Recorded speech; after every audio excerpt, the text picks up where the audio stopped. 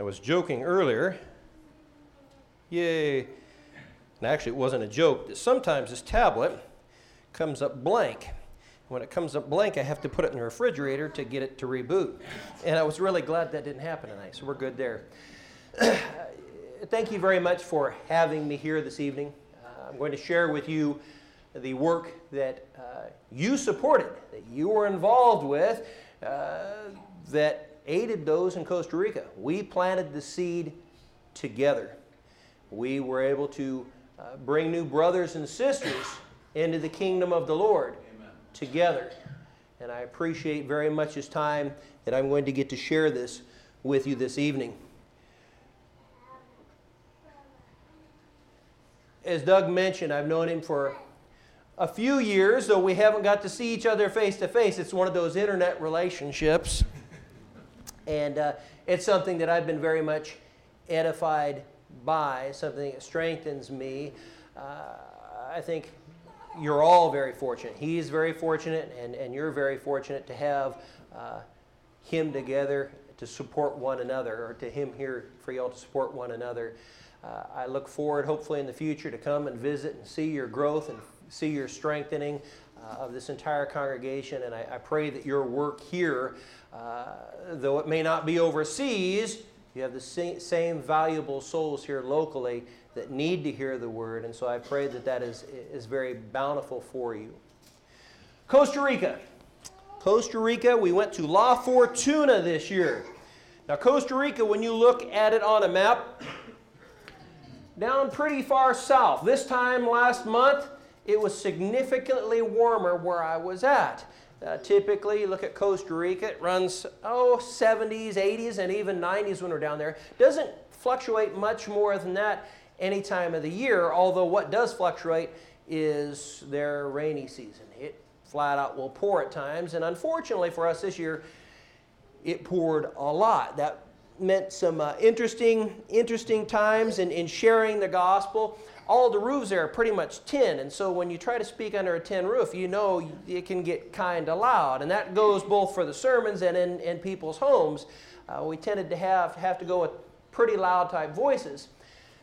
Costa Rica is tropical climate, and you will see some interesting things. There you'll see sloths, you'll see iguanas, you'll see monkeys, you'll see some sort of weird chirping lizard that I had in my hotel room all week long. They say the little chirping thing is when it's eating something, and I'm thinking that had to have been one little fat little lizard because it chirped all night long where I was at.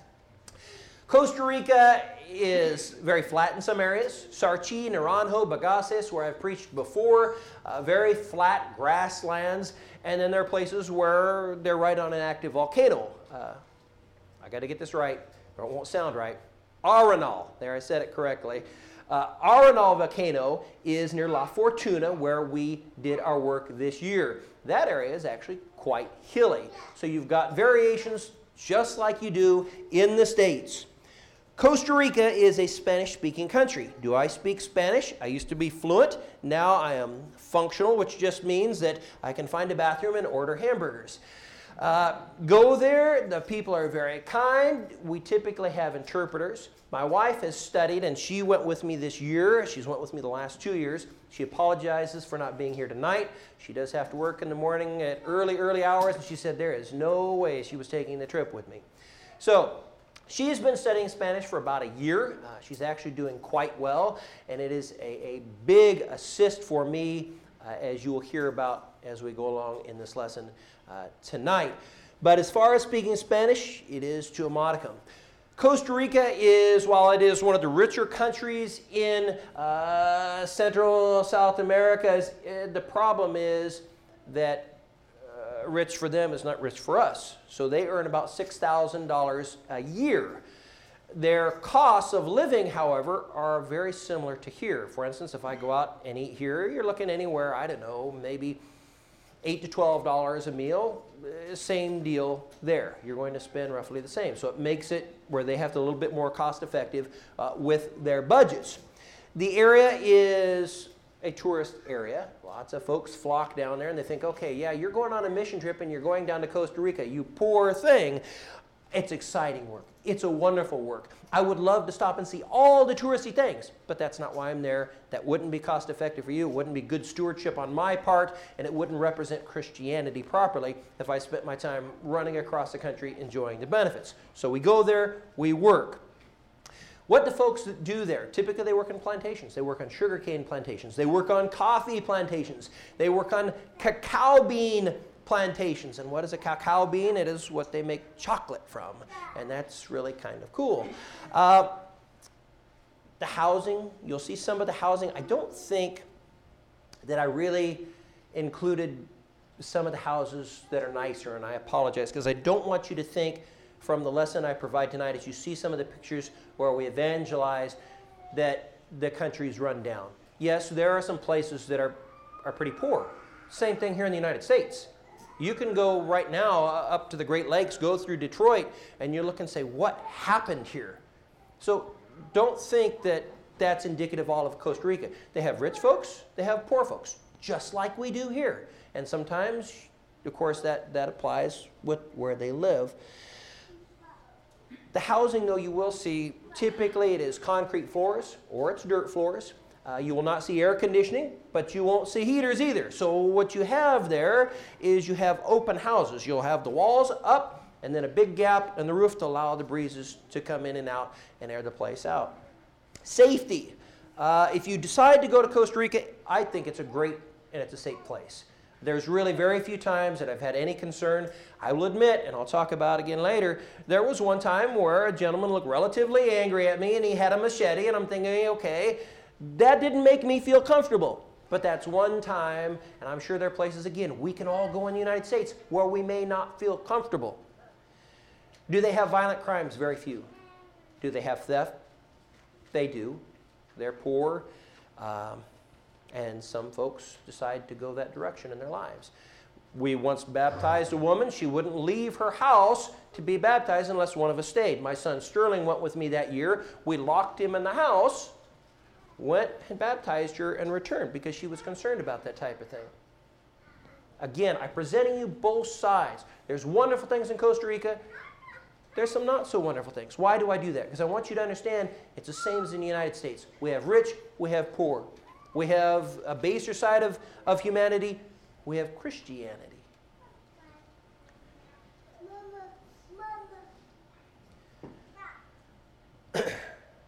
Acts 17:22, Paul stands in the middle of the Areopagus.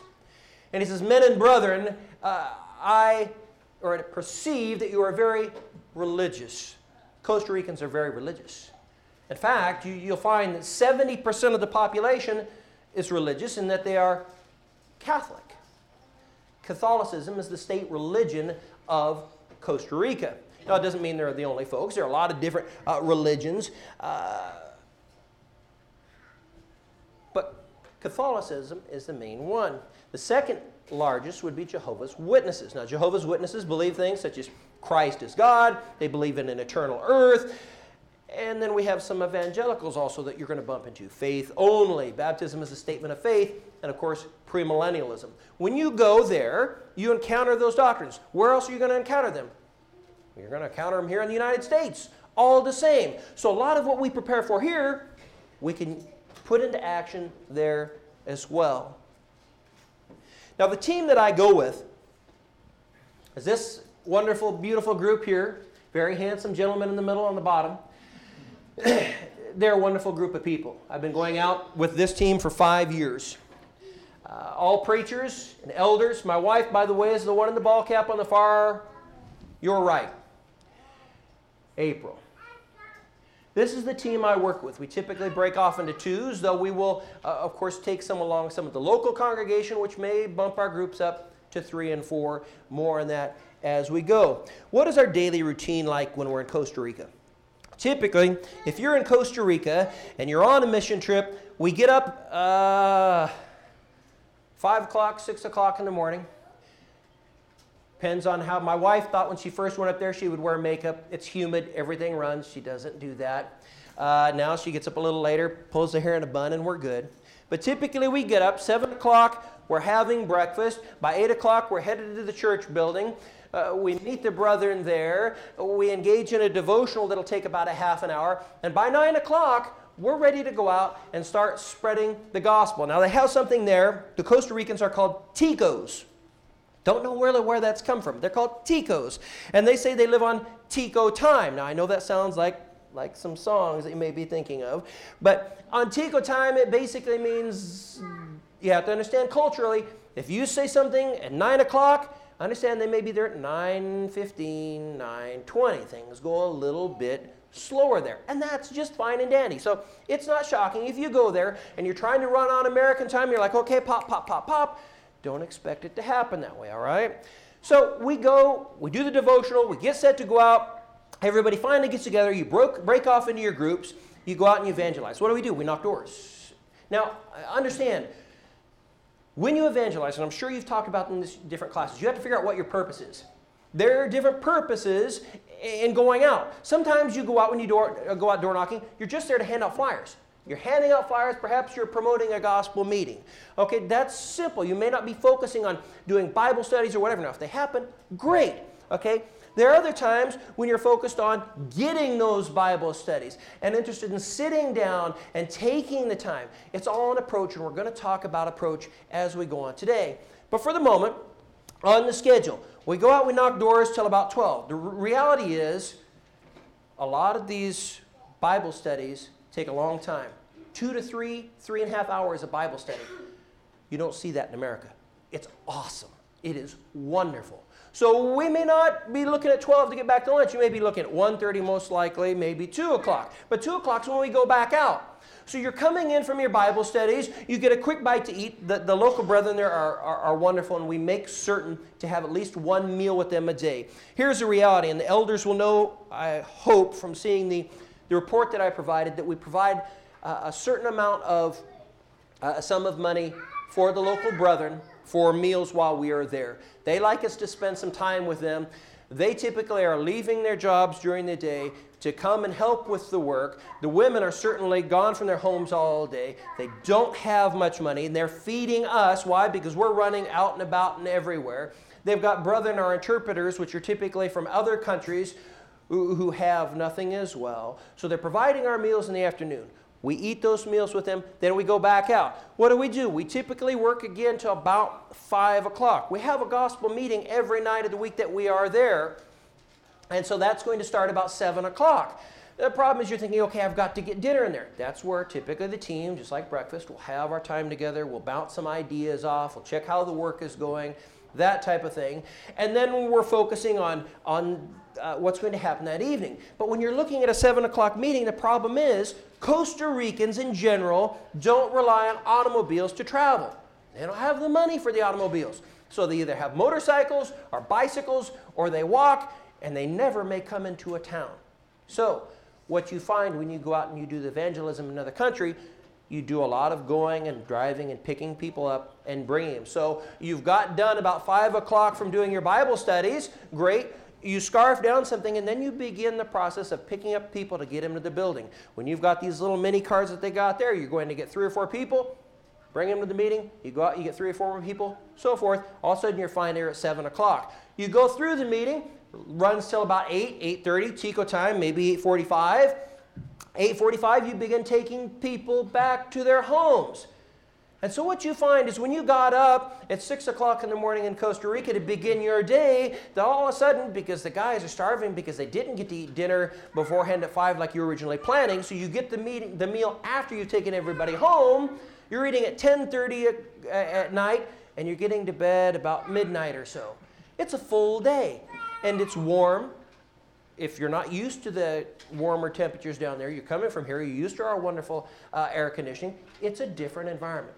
But it's a blessed environment because the work fuels you all day long. So this year, I did 2 lessons in the meetings. First off, I talked about how to strengthen the church, and it was a focus on internally. One of the other brothers did one on strengthening the church externally. First off, I talked about strengthening through worship. Our worship, and the worship that I saw here today, must be in spirit and in truth. Much of this world does not worship in spirit and in truth. And so what we present to those visitors coming in Costa Rica and to strengthen that church, and of course strengthening churches here, it doesn't change. It must be done.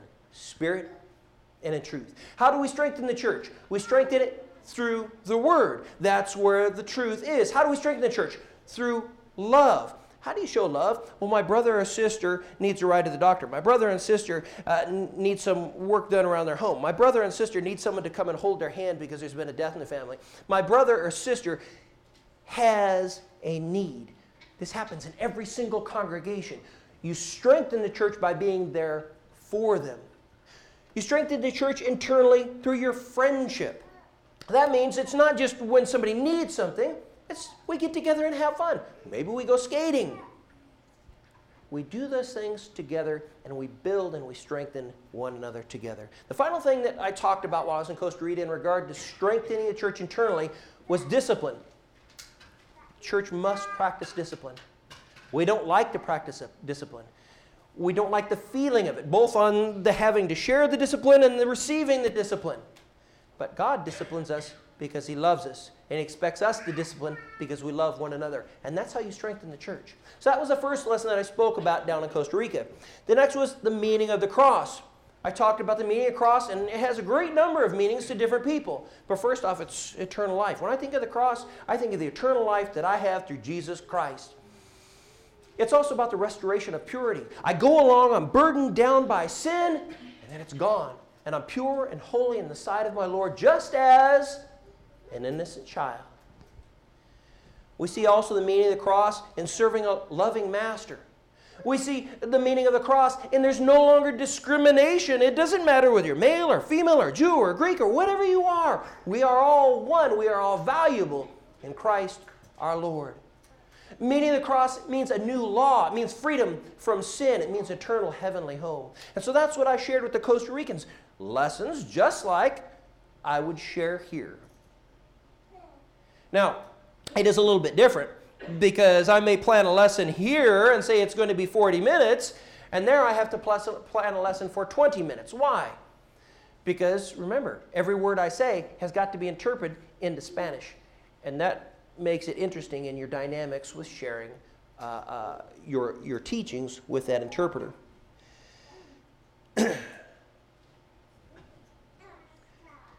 Women, you may ask yourselves, okay, where in evangelism is my place? How can I help? Should I be concerned about it, or is that a guy thing? They go out, we read about it in the Bible, and Paul went off, and yes, even go back to the Old Testament, Jonah went off, and they went off to share the message of God.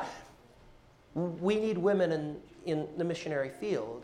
Now, the role is not the same, just as it's not the same in your local congregation. Understand that. But there's much that women can do in the missionary field. Most of our Bible studies, as we go through Costa Rica, we come to a home and the men are out working the field. So who are we going to run into? We're going to run into the women in the home. You don't want this face showing up at your door and you're thinking, who is this person? Who's this stranger? You're not comfortable immediately. Especially if I'm going with another guy. So now I've got two guys in my home as a woman. I'm not comfortable. But if you add a woman in that team, breaks down the barriers. They're comfortable. I'm a little less intimidating. The interpreter is a little less intimidating. And they're willing to invite you in and talk about the gospel of our Lord. I believe really that the ideal evangelism team is 2 to 3. Now you see an example in Scripture. The Lord sends them out by twos, right? Lord's right. I think I'm not going to argue with that one. But I think that third member, specifically a female, is very important. A female, my wife specifically, has thought of things that this brain just doesn't hold in.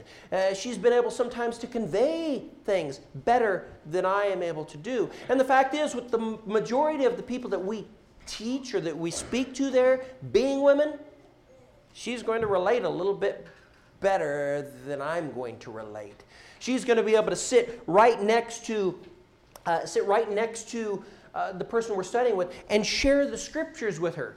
It's a lot more comfortable for her to sit next to a Costa Rican woman than me. And the reality is, and here's a point that I didn't put in my notes, but I just thought of, you're going to run into a little bit different modesty issue. You're talking about a country that's warm. They're going to dress accordingly. And I'll tell you this, from having at times also spoken where it's just been myself and an interpreter, 2 males going to place, sometimes the ladies take advantage of that. And they work to make you feel uncomfortable, to which case you excuse yourself from that situation. But you have to expect that. And truth is, you'll probably bump into that here in the United States as well. As far as my wife, she's traveled with me the last 3 years out of 5 to Costa Rica. She has, this year specifically, taught 2 of the kids' classes during the meeting. She's also taught a meeting for the women. We need women who can evangelize. You're not going to evangelize to the congregation, but you are going to evangelize to the world through the women that you meet and through proper example that you show. My wife has been indispensable, and so have the other female team members. And the reality is, sometimes when we set up those Bible studies, and it's just a woman, and specifically there or here as well, a woman can go and conduct that study without the man anyway. Once they've built that relationship, it might be closer than me sharing. But we have to train up our women for that circumstance. Door knocking. This is one of those instances where I really kind of regret using this picture because there are nicer, beautiful homes in Costa Rica. But the truth is, someone lived here. And we almost didn't knock on this door. And it was very valuable because we had a 3-hour Bible study behind that door. But a lot of people would just walked on by. In fact, we went, I don't think anyone's in there. Do you think anyone's? I think I hear a sound. Okay, go up and knock on the door. Anyone here? There was someone there. When we think about the United States, and we're told, what's the fastest growing religion? What pops in your mind? A lot of people say, well, it's Islam. We're told it's Islam.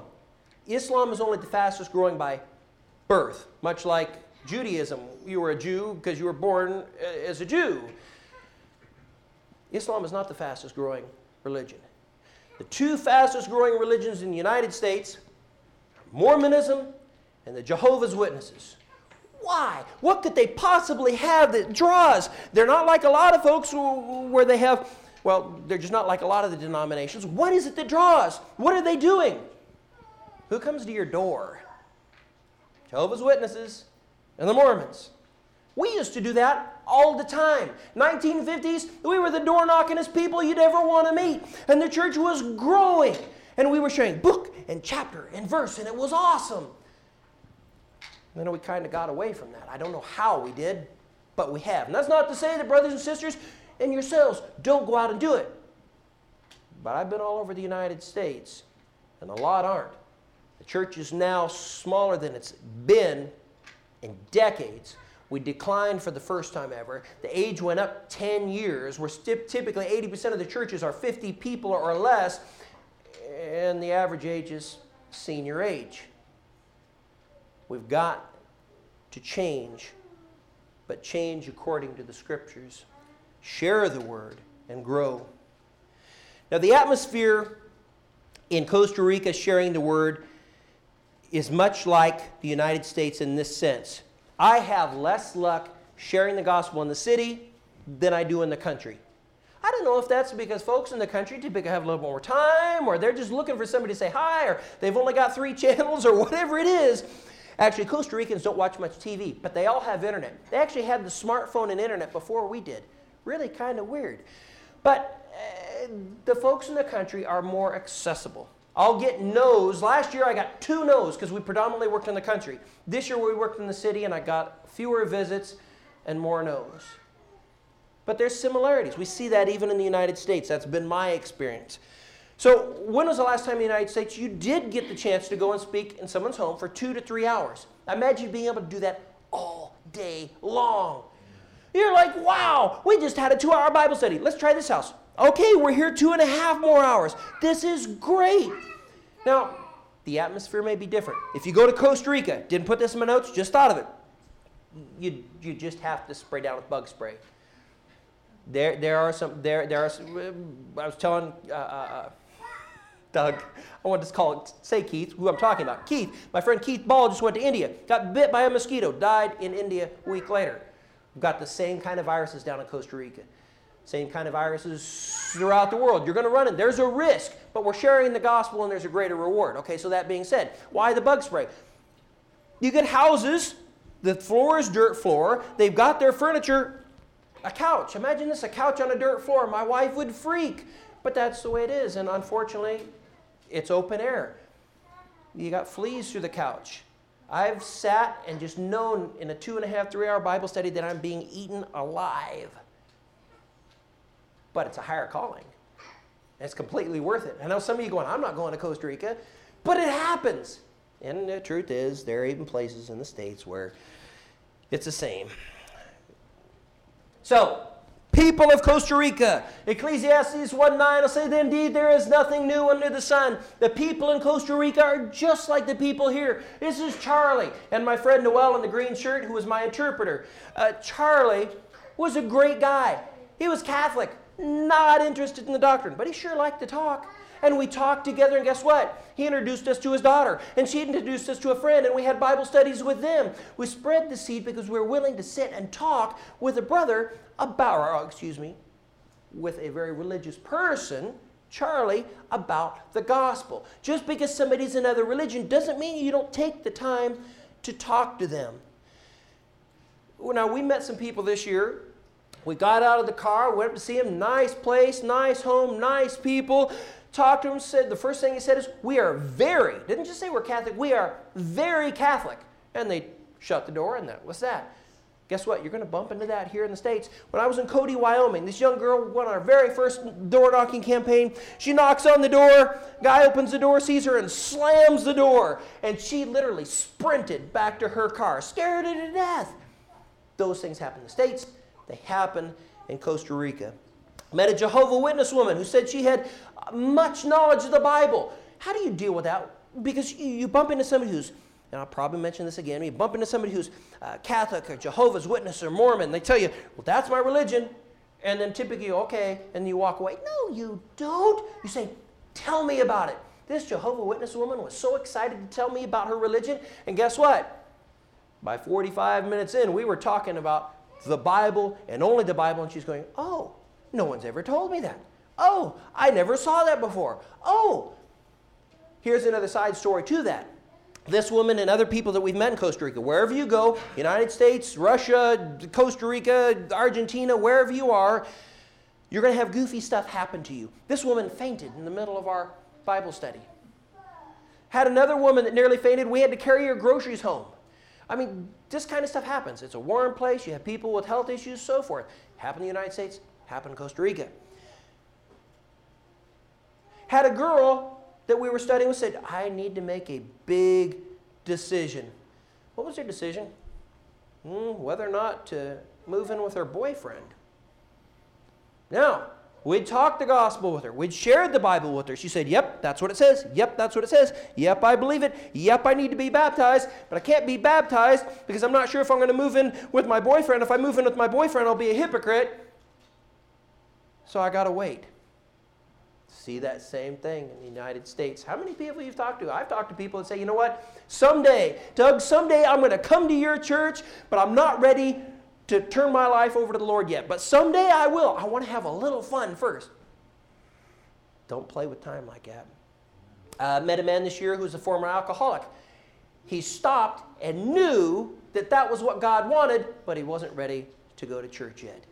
Met a man who enjoyed listening to the gospel, sat on a bench with him, we talked with him, he seemed super interested, and we're like, hey, why did you come to church with us? My wife doesn't like church.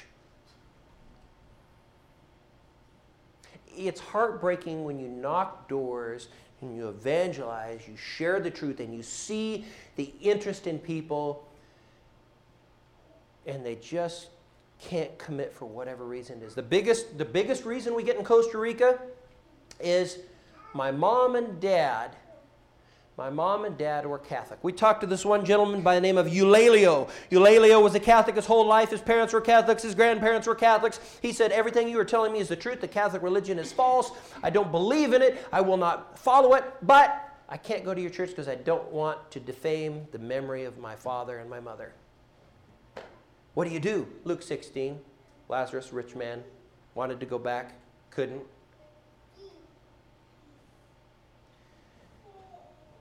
They, even though they've passed on, want us to follow the truth. Point is this. There are people all over the world, and a lot of those people have the same exact problems we have in the United States. If you learn how to deal with them here, when you go evangelize there, you can deal with it. If you don't go evangelize there, you can deal with it here. Talk to one another, work with another, get out, teach, share, evangelize. You'll be familiar with these problems. When they pop up, you'll be able to deal with them. So my approach to evangelism, Matthew 28, 18 through 20. Jesus said to them, all authority has been given to me on heaven and earth. Go ye and make disciples of all nations, baptizing them in the name of the Father and the Son and the Holy Spirit, teaching them to observe all that I've commanded you. And yea, I'm with you till the end of the ages, or end of the earth. When we look at this passage, Christ starts out with, He has all authority. Most of our Bible studies, 90% of our Bible studies, I start with Matthew 28, 18 through 20. I start with the authority of the Scriptures. Because the authority of the Scriptures is what guides your life. And if a person can grab onto that the Scriptures are true, they will follow. This is also, by the way, yours and my authorization to go next door and share the gospel. And to go down the block and share the gospel, and go to the next city and share the gospel, and go to the next county, and go to the next state, and go to the next country to share the gospel. Go ye. That's you, and that's me, and that is all our brothers and sisters in Christ. We're to go and share the gospel. Why? And under what authority? By the authority that Christ mentioned that He had on heaven and earth. He says, make disciples. What is that? Making disciples. Oh, look at the time. This is so not fair. Doug, I told you I was only like 10 minutes, and it turned out much longer. We'll keep moving on here, though, but I will try to be quicker. So we're going to go ye. We're going to enroll, or we're going to make disciples. That term, make disciples, actually in the Greek it means enroll as scholars. What are you going to do? You're going and you're teaching people how to study the Scriptures and know the Lord. Know Him. Why? Because that's what we need for life and godliness. 2 Peter 1 and 3. That's what it is. 1 through 3. So you go and you enroll as scholars. Then you baptize them. Christ said He didn't come to baptize, but that was ultimately the pinnacle of how you are saved. Baptism now saves us. 1 Peter chapter 3, verse 21. Corresponding to baptism now saves us, not the washing of the filth away from the flesh, but the appeal of a good conscience to God by the resurrection of Jesus Christ. Again, we have the authority. We reach the pinnacle of salvation through baptism. How? Because we've enrolled them as scholars so they know the truth. They hear the word. Romans 10, 16. That doesn't sound right. 17, thank you. Bless your heart. Faith comes by hearing, hearing by the word of God. So they're baptized. And then they're baptized in the name of the Father and the Son and the Holy Spirit. And then what do? They go forward and they observe all that Christ commanded. What is that? That's they operate by the authority which Christ gave. Operating in the authority is so important. Now we come to 2 Timothy chapter 3 and verse 16, 17. If we're doing this study wherever you may be in this entire world and you're talking about authority and you're trying to convert, 2 Timothy 3, 16, 17, all Scripture is inspired and suitable for doctrine, for reproof. That is such a goofy word because we think of reproof and we think of, oh, we're reproving somebody. No, this reproof is the only reproof found in 2 different places in the Bible. Hebrews chapter 11 and this one here. In Hebrews chapter 11, faith is the foundation of things hoped for, the evidence of things not seen. That is the exact same word in 2 Timothy. So what do we have with Scripture? We have it as suitable for doctrine, for evidence, for correction, for instruction in righteousness, that the man of God may be complete, equipped for every good work. So you tell them, look, we're going forth. This is why we're here today. This is why we're sharing the Word under the authority of the Lord. We're giving you the Bible, which is suitable for all these different things to make you a complete man in the Lord. This is the gospel that is once for all delivered. Jude chapter 3. This is the gospel, implanted Word that is able to save souls in James 1 and 21.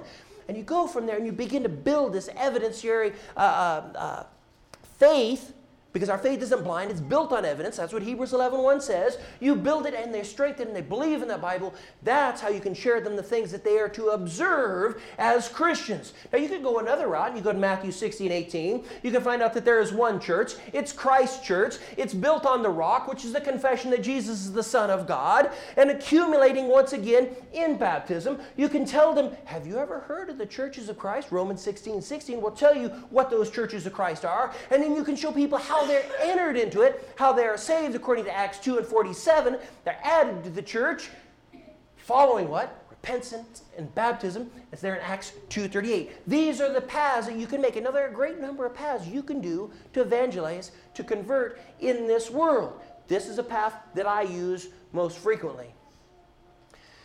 You speak the tongue of Spanish. The truth is you don't have to speak the tongue of Spanish to go and preach or teach in Costa Rica. That's why we have interpreters. But what you do have is you have the information, you have the knowledge that you can take and share the gospel. Is the cost of evangelism in Costa Rica cost effective? The elders, hopefully again you'll know from my report, that when I go to Costa Rica, it roughly costs about $2,000 a person. You think, whew, that's a bunch. Is it good stewardship? Luke 12:42-48, Matthew 25, there in verse 14. I'm going to catch up on notes here just real quick, make sure I haven't missed anything real quick here. Okay. I want to ask you this though.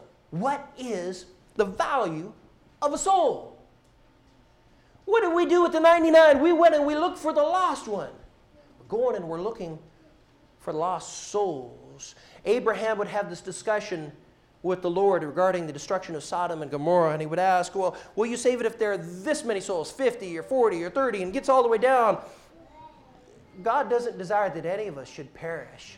Understand that. So what does he do when the destruction of Sodom and Gomorrah comes? He takes Lot, a righteous man, and his family out of Sodom and Gomorrah because he cares about them, because a soul is valuable. Every soul is valuable and important to the Lord. Now, one might say again, though, that doesn't really answer my question necessarily about cost effectiveness of going to Costa Rica.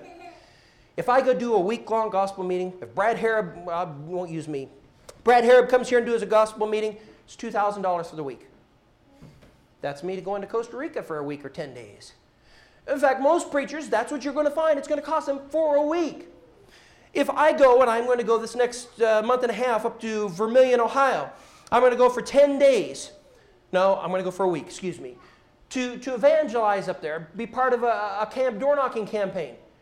Typically, you're looking at, what, $70 to $100 a night each night. You're looking into gas to get there. You're looking into food. Again, the costs are going to be relatively simple or similar for me teaching here in the United States as they are in Costa Rica. I'm to go ye. Now, I'll tell you what. I love teaching the gospel anywhere, sharing the gospel anywhere. Likely when I go to Vermilion, Ohio, I'm not going to be doing 2- and 3-hour Bible studies each house. In Costa Rica, I can. Someday that may change. Maybe I have to go to another country, and I'm going to do it if I can. We go where the opportunity is. If we seek, we will find. Helpful tools when you go to Costa Rica. If you ever go, if you go on any mission trip, it's great to have a camera to take different pictures and have different ideas so we can share it with folks at home. Bring an extra Bible, certainly in Spanish. And I tell you what, most folks don't have their Bibles there. Catholic Church doesn't encourage reading the Bible, doesn't encourage you having a Bible. A number of homes, the Bible that I bring in Spanish is what we use because they just don't have one. That is a need that I have. I found a selection of Bibles that I can get for about $5 a piece, and I hope to take them next year to hand those out as I go. Smartphone, tablet, that'll have your Spanish translation. If you need to translate something and your interpreter's not there, good thing to take. Small backpack to carry water, great. Treat for the children. We took silly putty one year. That is a great distractor. They don't have silly putty evidently very often down in Costa Rica. Very good thing to take. Religious origins chart. Really, you're a member of the Catholic Church. Let's look at when churches started. Oh, I didn't know that. They're shocked to find that they weren't the church that the Lord started in 33 AD. And a salvations list. That is a list. If you look up in the scriptures, all of the things you're saved by. Some people say you're saved by faith. True. You're saved by confession. True. You're saved by baptism. True. But when you show people a long list of that, they're like, oh, no one ever told me that baptism was part of salvation. Scripture trees. I'm almost done here. Scripture trees. What a scripture tree is basically, if I'm going to talk about biblical authority, kind of like I showed you, I'll go to Matthew 28, 18 through 20, 2 Timothy 3, 16 through 17, Jude 3, James 1, 21, for a specific topic on authority. What if I wanted to go through baptism? Well, baptism, I'd probably go somewhere like Acts 2:38 and Mark 16:16 and Acts chapter 8, Romans chapter 6 to demonstrate that baptism is a burial, which is wonderful when you talk, by the way, about infant baptism as the Catholics practice it, because it's not a burial, and most folks go, oh, I get it. So you want to have, with topics like this, common topics common in the United States, topics common in Costa Rica, you want to have a general idea before you get there of the direction you'll go if these pop up. Why do I go to Costa Rica? Why do I evangelize? Why do I share the gospel? Of course, John 14:15. If I love the Lord, I do His commandments. He told me to go ye. I love the Lord, and I also love souls. I don't want to see anybody perish, just like the Lord. You don't want to see anybody perish, just like the Lord. I go to teach His word. Hebrews 11:6 speaks of a reward. If we diligently seek the Lord, there's a reward. I want that reward. 1 Thessalonians 2:19, Paul speaks of a crown. We're all going to receive a crown, and we think of this physical crown. Do you know what he says the crown there is? It's us. It's you and me. When the final day comes, and we meet the Lord in the sky, and we go to our heavenly home, imagine the joy when you see your mom, or your dad, or your grandmother, or your neighbor, or your friend, your brothers and sisters. That is the crown. I want to see you in heaven. I want to be there. I want you to be there. We want our neighbors in this community to be here. We want as many people as we can take with us to be there. That's why I evangelize. That's why I go to Costa Rica. Now, my objective is multi-pronged here. One, I wanted to let you know, since you engaged in this work with me in Costa Rica, though you were not able to be physically with me there, I know you were there with me in prayer and your hopes and your thoughts. You were there in your support. I wanted to share with you what I do, number one. Number two, I want to encourage younger folks. I'm 50. My team, I think the youngest one of us is 40, maybe the lowest 46. We're not old. Thanks. Okay, maybe some of them are old, not me. But the reality is we need younger folks to fill the shoes. We need them to get out and do the work. We need them to show the interest. And we need men and women to do that. And the final thing is, well, the final reason I go is I just love sharing the Word. I just love sharing the Word. I love meeting with my brothers and sisters wherever they may be. I'm encouraged by them. They're encouraged by us. I didn't really list that as a reason for the financial support, but imagine this. You go into a congregation there that's typically 25 people, and all week long, because of the efforts that you're doing, they are now 75 or 80 people every single night. Imagine the excitement. If you in this room could double or triple your size all week long, and when the Americans leave, you've got a list of people to follow up that may be 60 different households that you didn't have before. That's awesome. Told Doug I would give you an invitation. We do this. This hasn't been necessarily a lesson on how you are saved, but if you're not in the kingdom of the Lord, if you haven't come to Him, if you have not been clothed in Christ through baptism, you're not part of that kingdom. And you're in your sins. And there is no way to describe the joy of getting rid of those sins and be able just to focus on glorifying the Lord and living up to the purpose that He has given to you, saved to go through it by being added through baptism to the church. If you're in that state where you know you want to be added, we're here for you tonight to get that done, or to study with you so you can get that done.